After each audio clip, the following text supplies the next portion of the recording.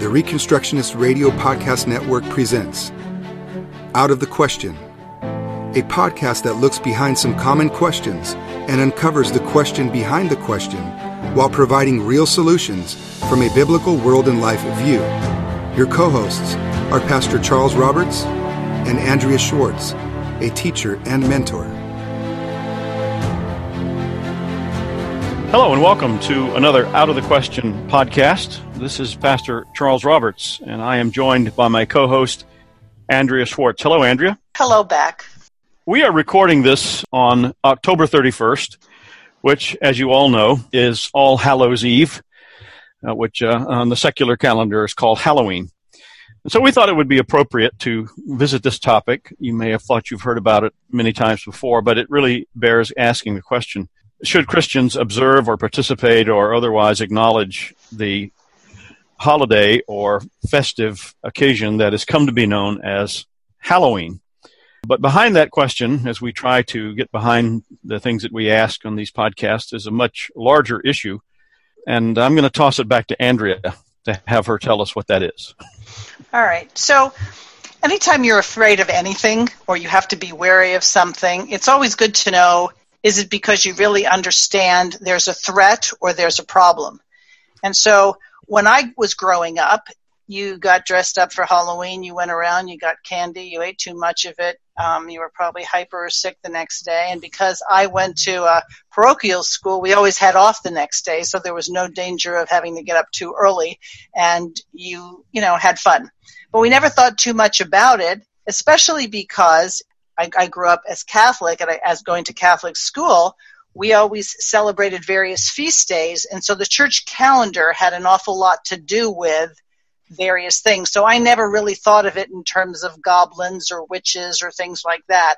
But most people would have to acknowledge over the past number of decades, it's gotten much darker in a lot of ways, and some Christians feel as though they are being unfaithful to God's word if they participate in the dress up.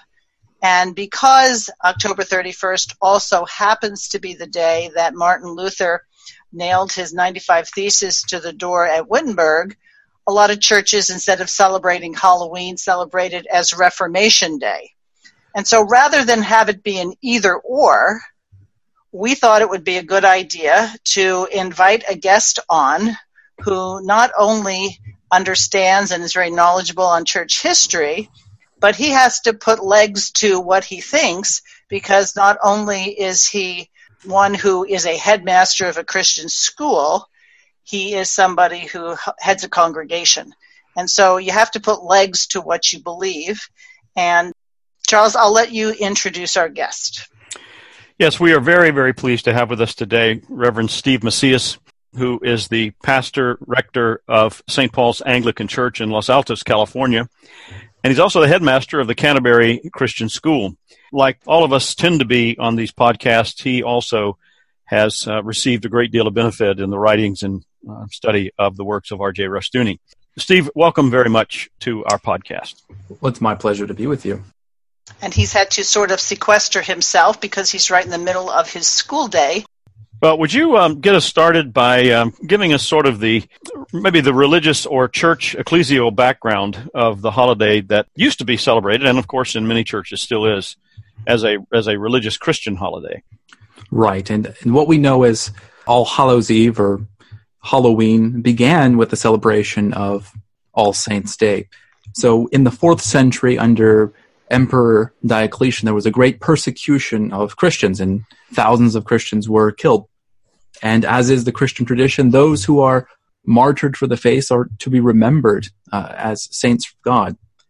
And so since so many were killed under Diocletian, there was not enough time or days on the calendar to set up an appropriate vigil for each person. And in many cases, there were so many killed that we didn't even know their names. So there began this tradition around the 4th century of setting one day aside for the church calendar to remember all the saints of God. And this tradition existed both in the East and West, and it eventually, by the 7th century, had fallen on November the 1st, which is the day after today. And part of this tradition of having a vigil before it, and Hallows Eve, is part of this old tradition of having vigils to begin with, of having a service before the service to get right with God and to get right with our Creator before holding a divine service or a Holy Communion service. What I think is interesting here is that what Halloween eventually became, or what All Hallows Eve evolved into, was sort of like a fall Mardi Gras. In preparation for Lent, we have this Mardi Gras celebration, all of us are familiar with it, where everybody tries to get out all of their sin and debauchery and gluttony before they have to enter a period of fasting. Well, that's the same thing that's happening here with All Saints' Day. So in the church calendar, All Saints' Day falls right around the same time as Advent, the twin penitential season. So just as Christians traditionally fasted during Lent, they'd also enter a period of fasting for Advent. And so beginning with All Saints' Day, going into Advent, you had this All Hallows Eve vigil that evolved into a harvest Mardi Gras.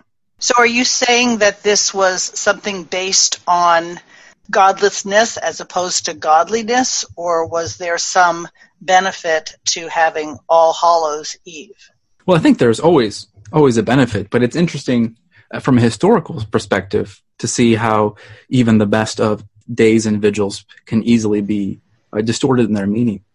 Now, from a liturgical Christian like myself who follows the church calendar, we'll have a service tonight for All Hallows Eve, and we'll remember the saints that have passed. In fact, even at our school today, we had a service remembering our recently passed rector, Ronald Johnson, and remembering our founder, Reverend Milbank, looking back on these saints and anticipating the victory of God in All Saints' Day. But the idea that Halloween somehow has pagan origins, or that Halloween somehow is an enemy to the faith, is not really defensible historically.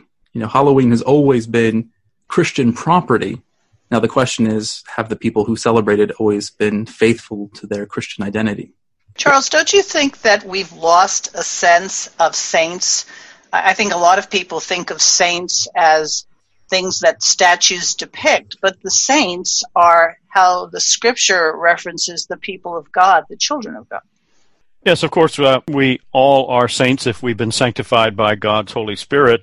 But I think that there's another element to your question that I'd like to key off on, and that Steve has been referring to, and that is the nature of time and the importance of days that we set aside. Now, of course, in the Reformed Protestant tradition, we acknowledge the Lord's Day as the Christian Sabbath.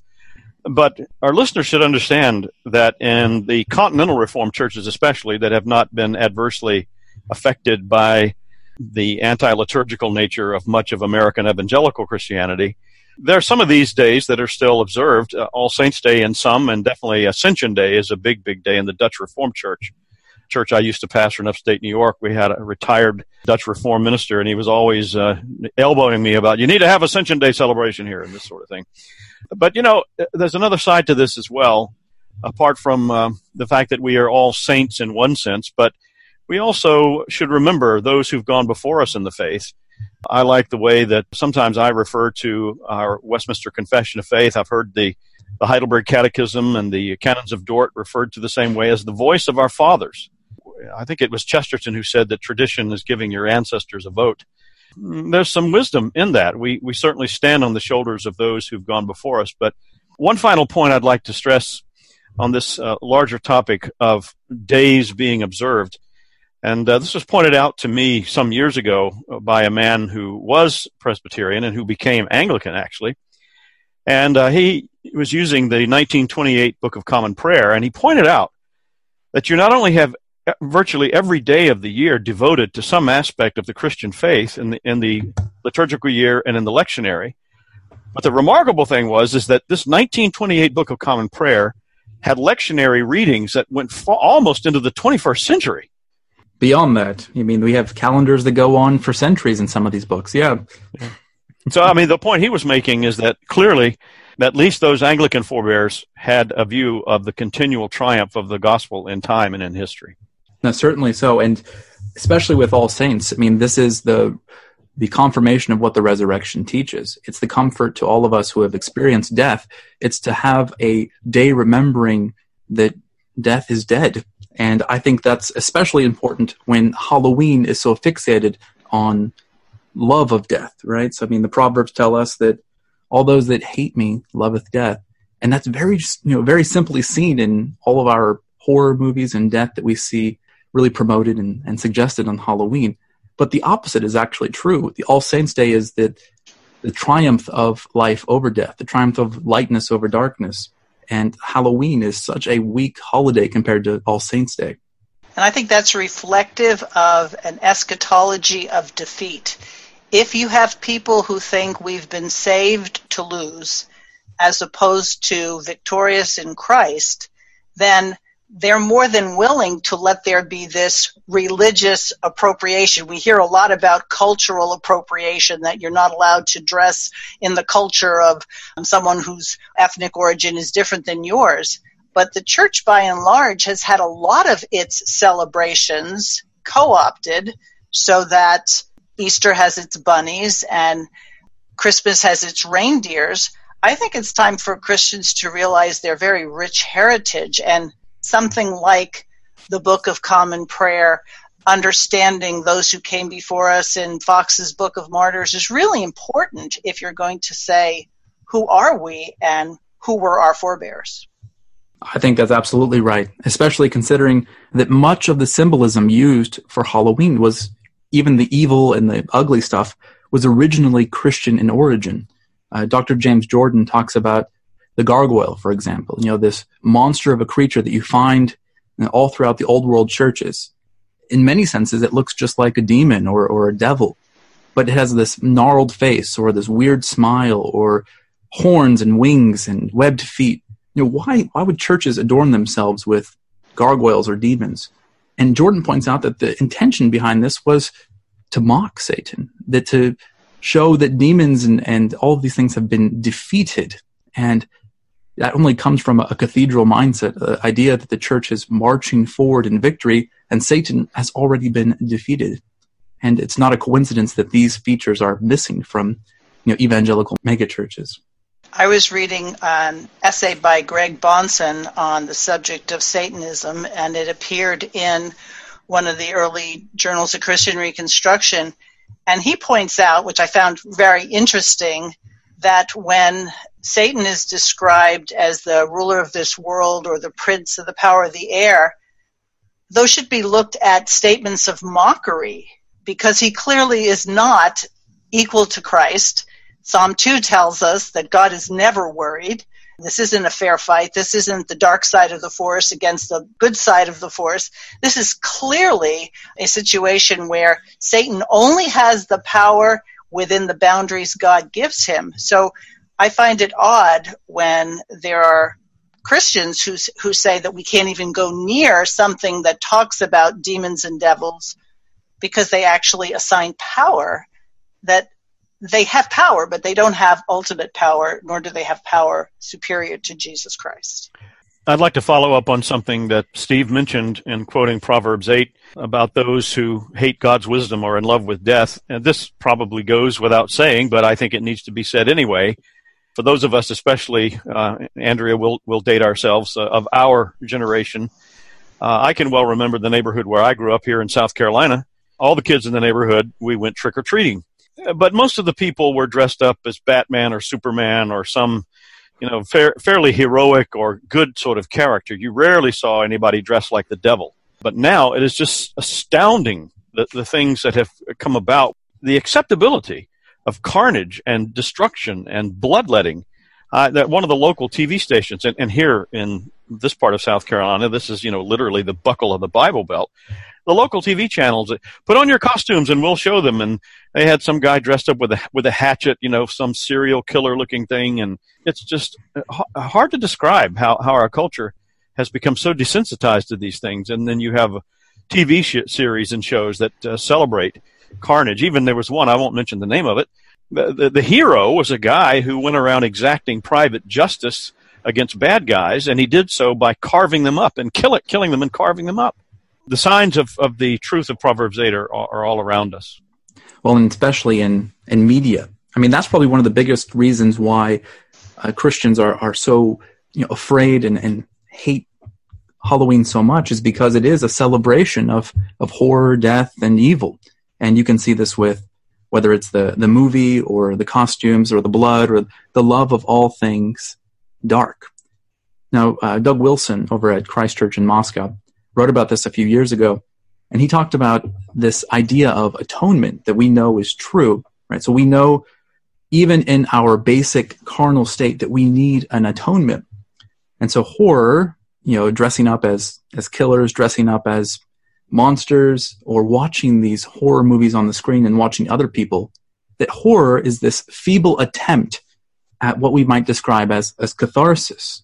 He says that a sinner, you or I, go into a movie theater, right? We know in our hearts that we're condemned, that we deserve to die. And then we look up at the screen and we see a woman or a man or a monster spill their blood, right? There's this literal catharsis. There's this watching of blood transfer, of guilt, right? This is very Old Testament. And we see the blood, we walk out of the theater, and we feel for a moment, that transference, that somehow we were made alive by the spilling of that blood. I think that's the source of what this evil emphasis of Halloween is. It's this natural desire for a cathartic sacrifice, looking to a false sacrifice rather than Christ. And so because they hate Christ and they love death, they look for the blood to be spilt on the screen or in their costumes or in their books. They're looking for horror to make a sacrifice of their lives. And I think when we think about what we're supposed to put our attention on, Philippians tells us to think on those things that are pure and right and good. I think there's a place for the expression of dressing up like those that we honor. And one of the traditions at Canterbury, which is where Steve is the headmaster, they have a parade on All Saints' Day, don't they? We do. And although I'm tempted to believe that this tradition that's now decades old began as an alternative to Halloween, it's really become bigger than Halloween at our school. We have all of the students dress up as whether they're saints or angels or even various creatures from the Ark. We had some butterflies and bees last year. But the kids all come to school dressed up in a costume reflecting the goodness of creation. And we parade around singing a song from our hymn book that's appropriate for children called the Saints of God. And it describes what I think is the most important part about All Saints' Day is that each and every one of us are called to a sacred vocation. If you're familiar with the Song of the Saints of God, it goes through these different lives of people. One was a priest, one was a doctor, there was a queen, a shepherdess. It goes through individual vocations. And like Andrea said at the beginning of this call, we often confuse saints as some esoteric or mystical figures. We think of St. Francis talking to animals, or we think of St. Christopher who helps us find lost things. This song and our parade puts the emphasis on our individual responsibility, individual vocations, our calling in God. And so we have the children come out and sing this song, celebrate All Saints' Day, and remember that their calling, these 7, 8, 9, 10, 11, and 12-year-olds come out and they remember that God has a special calling on their lives, and this day is set aside for their goal to become saints of God before the throne room, and that those are expressed in their various vocations and the various spheres of life, a proper Kuyperian understanding of saintliness. I think because some traditions of Christianity actually worship and pray to saints, people will get the idea that we can't honor them at all. I mean, no, we don't pray to Jesus' mother Mary, but we should honor her after all. She was called blessed among women. And so I remember when I used to run a co-op class where we would do public speaking, I would encourage the girls in the class to memorize the Magnificat. I would encourage the boys to memorize Zechariah's prayer. In other words, these are our ancestors, and just like we honor or should honor our grandparents and our forebears, we do so when we talk about the founding fathers, we should look at these people as our ancestors. And it's appropriate to recognize them not as gods, but as faithful saints.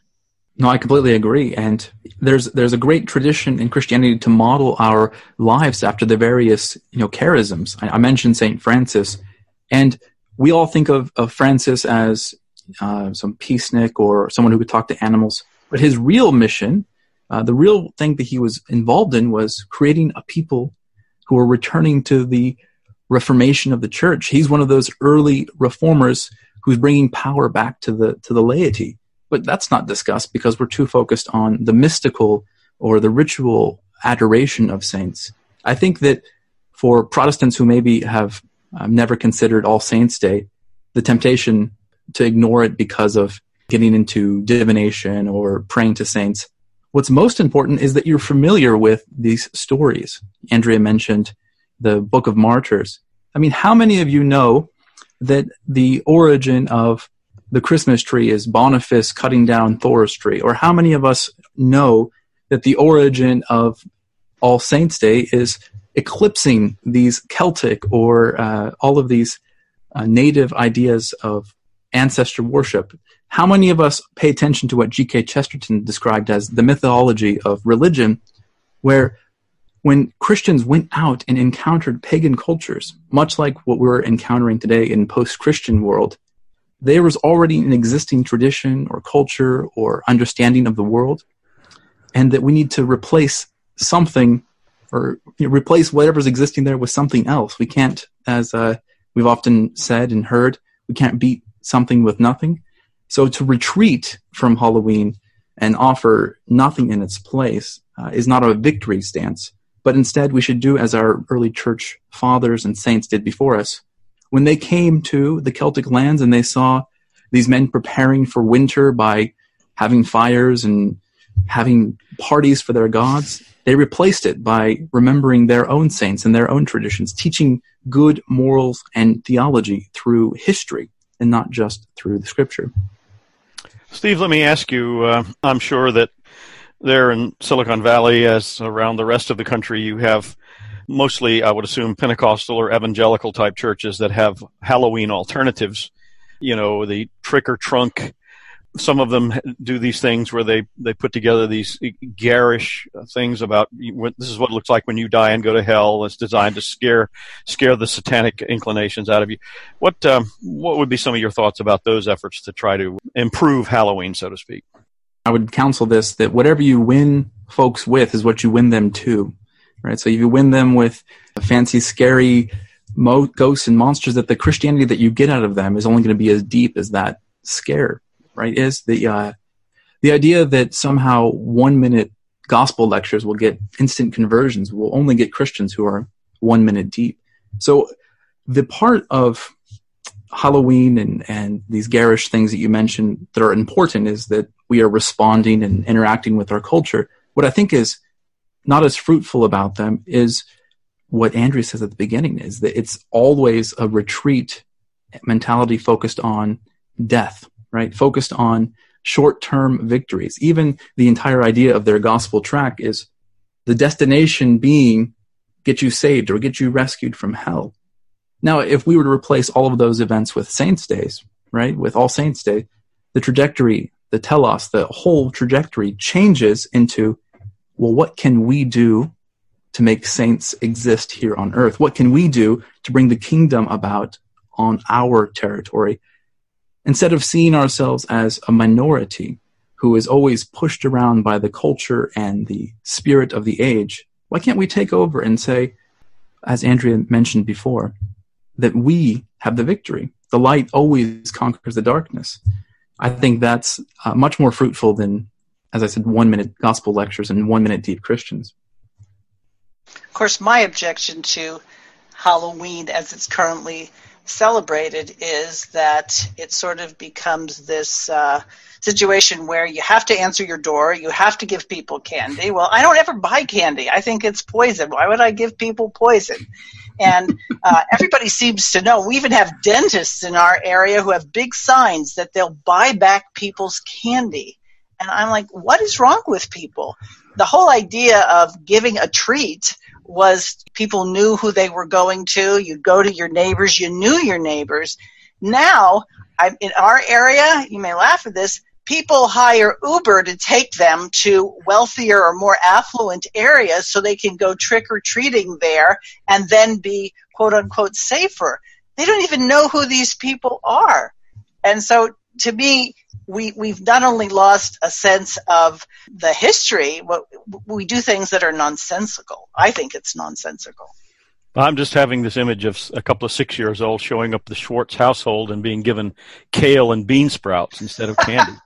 No, I just basically don't answer the door because later on at night, sometimes you have people who you have a hard time wondering if they're over 20 years old. I mean, in other words, why are you going out? I'm not exactly sure what it is. So it just pretty much, I sort of hope the light doesn't go on when people come to the door or I'm someplace else. But it's because, not because I don't like to see little children dressed up and, oh, who are you? It's just that I'm not going to give them money and I'm not going to give them candy. And I know some people want to give out gospel tracts, but those end up in the trash can because what they want is money or candy.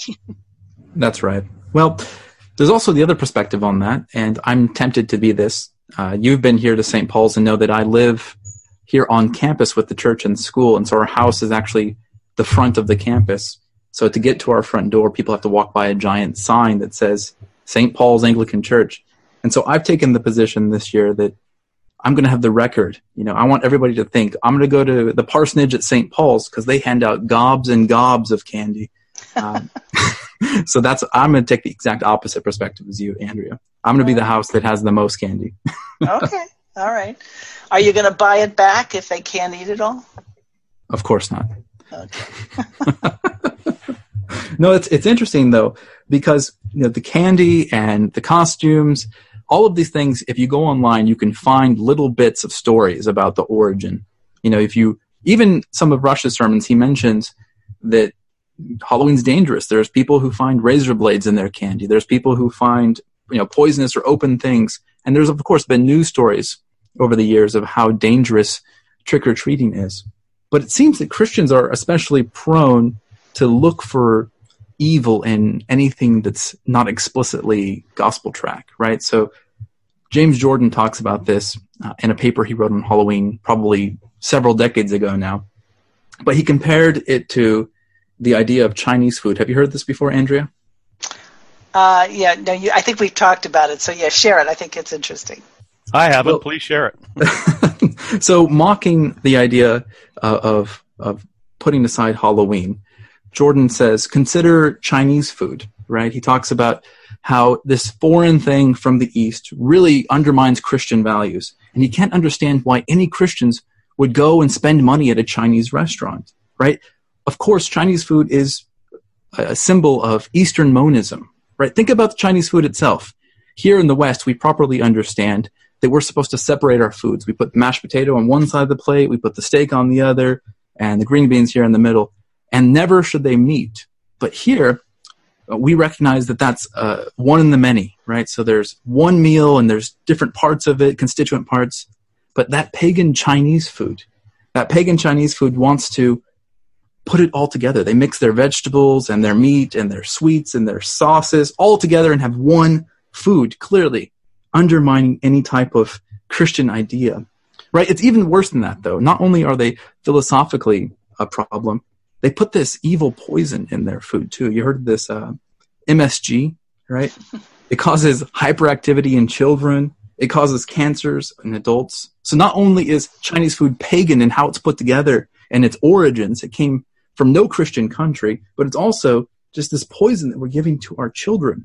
I can't understand why anyone would ever want to set foot in a Chinese restaurant at all. Now, as I'm saying this, I'm sure Christians recognize how ridiculous this is because Chinese food's the best kind of food.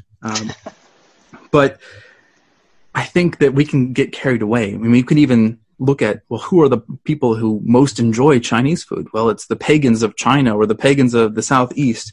And so we can get carried away with our understanding of Halloween in this same type of way, right? Who are the people that are enjoying Halloween? Well, it's the non-believers. Or what are the origins of Halloween? Well, obviously it's Satan worshipers and witches. So James Jordan is cautioning us to not look at the world like it's Chinese food, but rather, as we keep saying, that recognizing all things belong to Christ first and not to the world.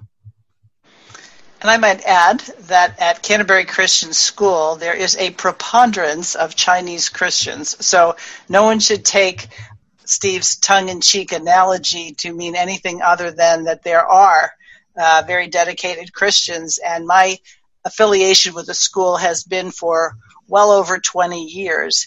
And some of the more faithful families have been those who recognize the superiority of Christian education, sometimes much more so than native-born Americans.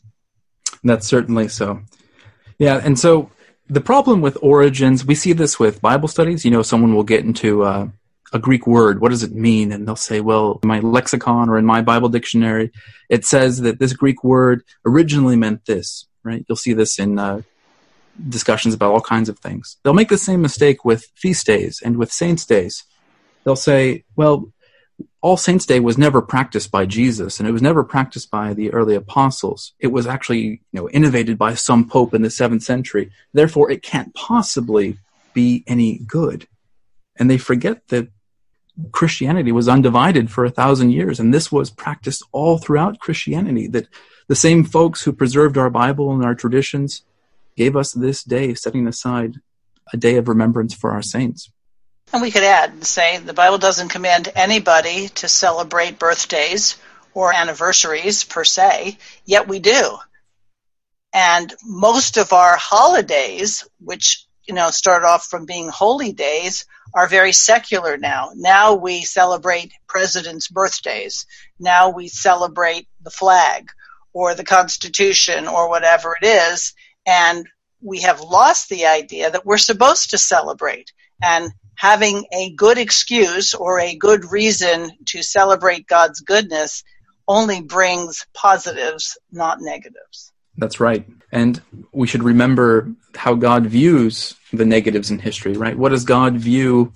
What is his view on the pagan views of history or the creepy crawlies on history? He looks up them and he laughs. Psalm 2 says that Yahweh breaks them to pieces and he sits in the heavens, holds them in derision, and he laughs because our Lord mocks all that is evil. Our Lord has already conquered all that is evil. And there's really needs to be a break in Christian thinking about retreat versus advance.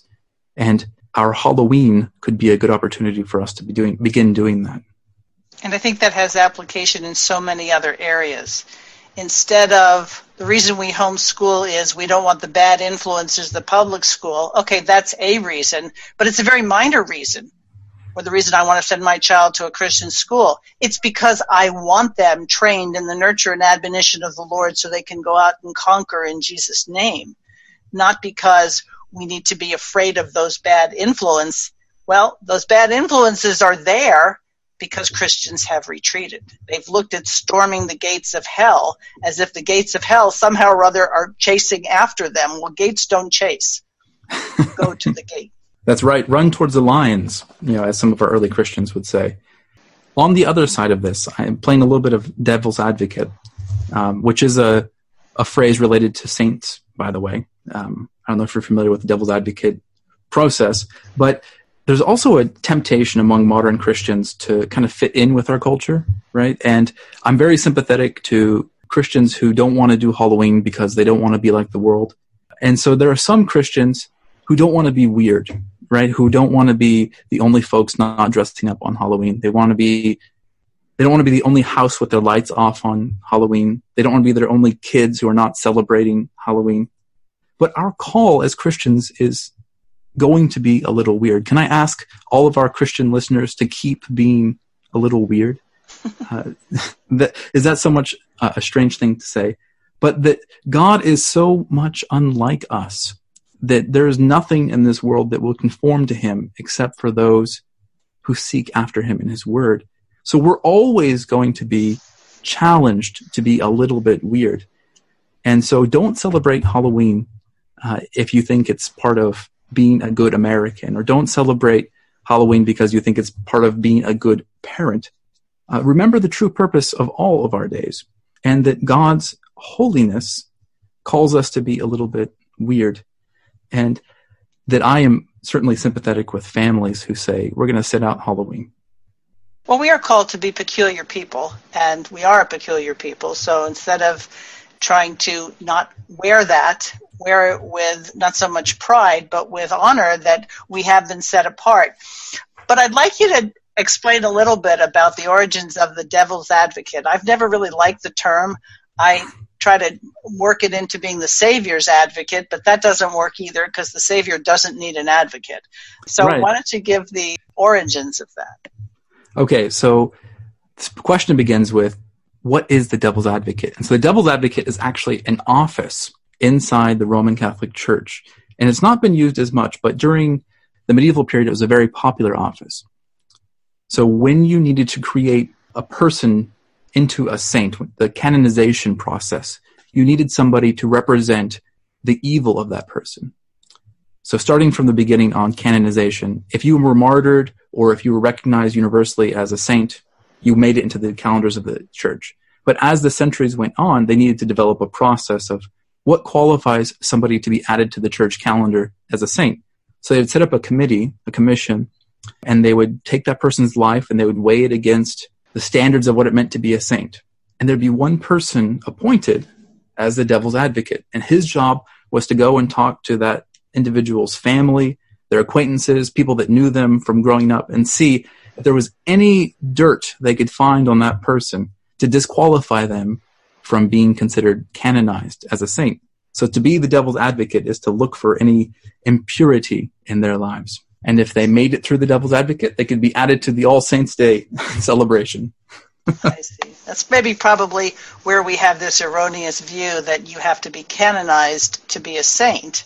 But nonetheless, the devil's advocate, usually the way I've always understood it, is that somebody's going to bring up those things you don't want to hear and gives you an opportunity to respond to it, which sounds like is part and parcel with the origins, that if the person made it through canonization, there was more to commend the person than to disqualify him. Right.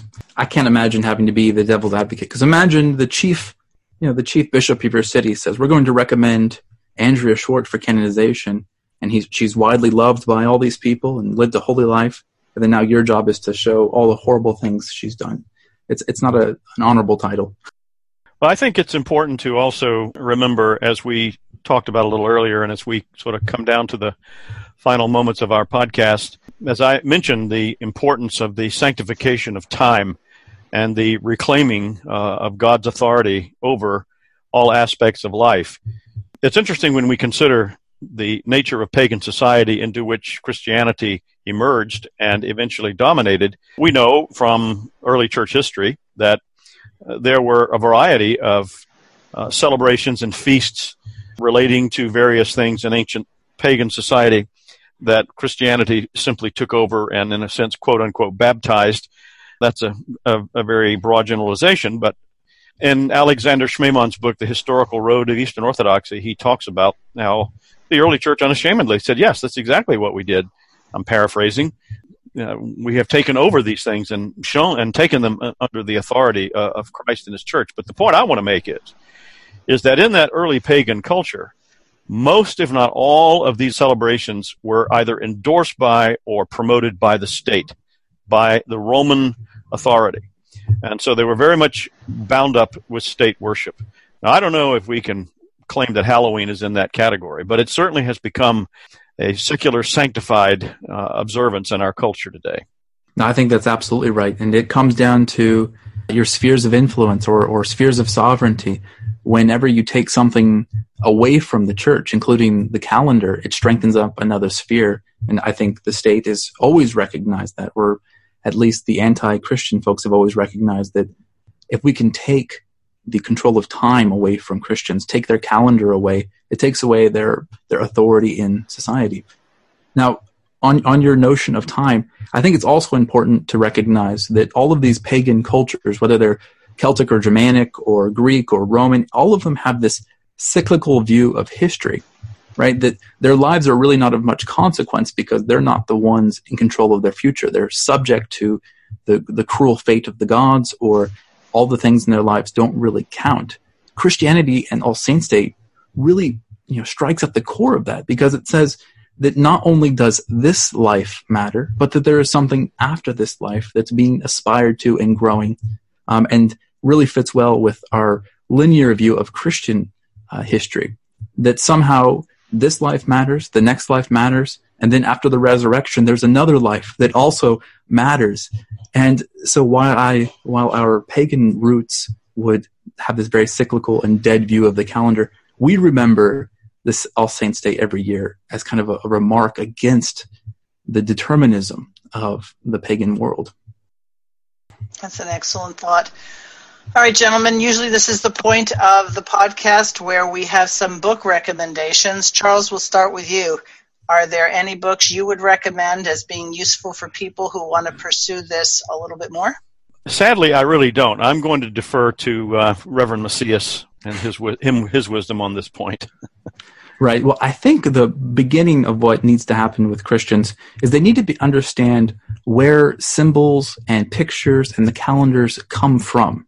So a very big introduction to that would be, I've mentioned him today, Jordan's Through New Eyes. What does it mean to worship the stars, or the what does it mean for the sun to rise in darkness? Why are these symbols in the scripture, and why are they used by pagans? Right now, October 31st, November 1st, we are closing a season and opening up winter. What did that mean to ancient people for winter to come? Why was it correlated with death? Now, we in our air-conditioned homes don't think that way, but we need to open our eyes to how the Bible thought about things and how ancient man thought about things. So Through New Eyes is one. The other one that's really helpful, I think, on this topic is called The Everlasting Man by G.K. Chesterton. And so in that, he goes through all the various mythologies of the old world. Specifically, he loved the Norse mythologies and shows how in the heart of man, what St. Paul said in Romans was true, that in their heart they knew they were guilty, and that they knew that the God who had created them had called them to a higher life. And so he points to how all of these ancient pagan theologies, whether it was Odin and the tree and his son being sacrificed on it, or whether it was the more recent Roman ideas of brothers killing each other, that all of these pointed to biblical truths, that whether through Babel or through corruption of language or through just corruption of history had been given pagan ideas.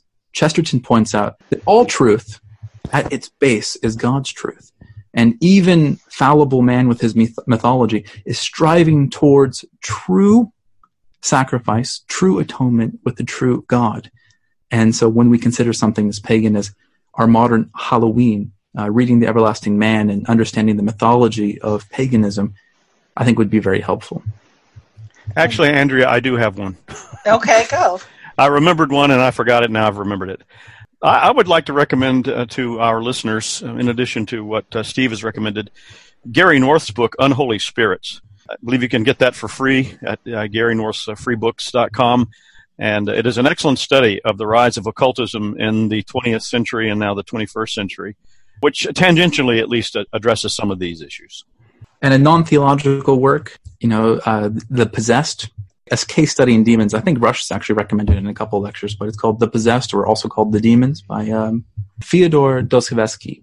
I'm saying that completely wrong. I'm sorry. Oh, Fyodor Dostoevsky, yes. There we go. The Russian writer, yes.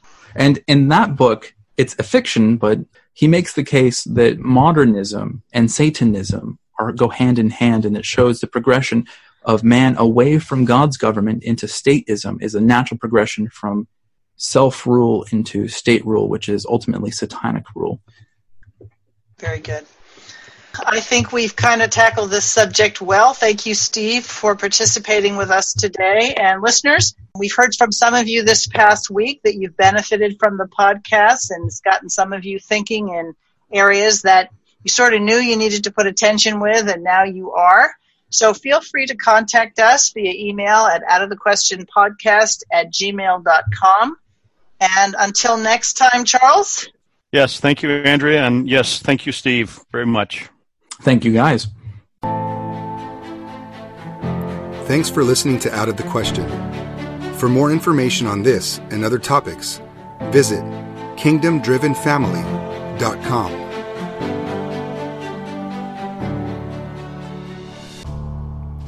The Reconstructionist Radio Podcast Network brings to you a complete lineup of podcasts where you will hear practical and tactical theology. Our desire is not simply that you consume our shows, but that you also live out your faith in every area of life. We can talk all day long about these things, but if we fail to put them into practice, then we fail as ambassadors of Jesus Christ, our King.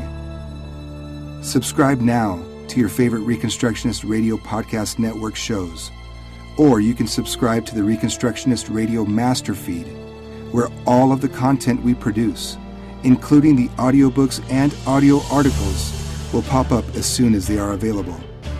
And don't forget to visit ReconstructionistRadio.com to volunteer as a narrator or to partner with this ministry financially. May the Holy Spirit stir you into action for Christ and His kingdom.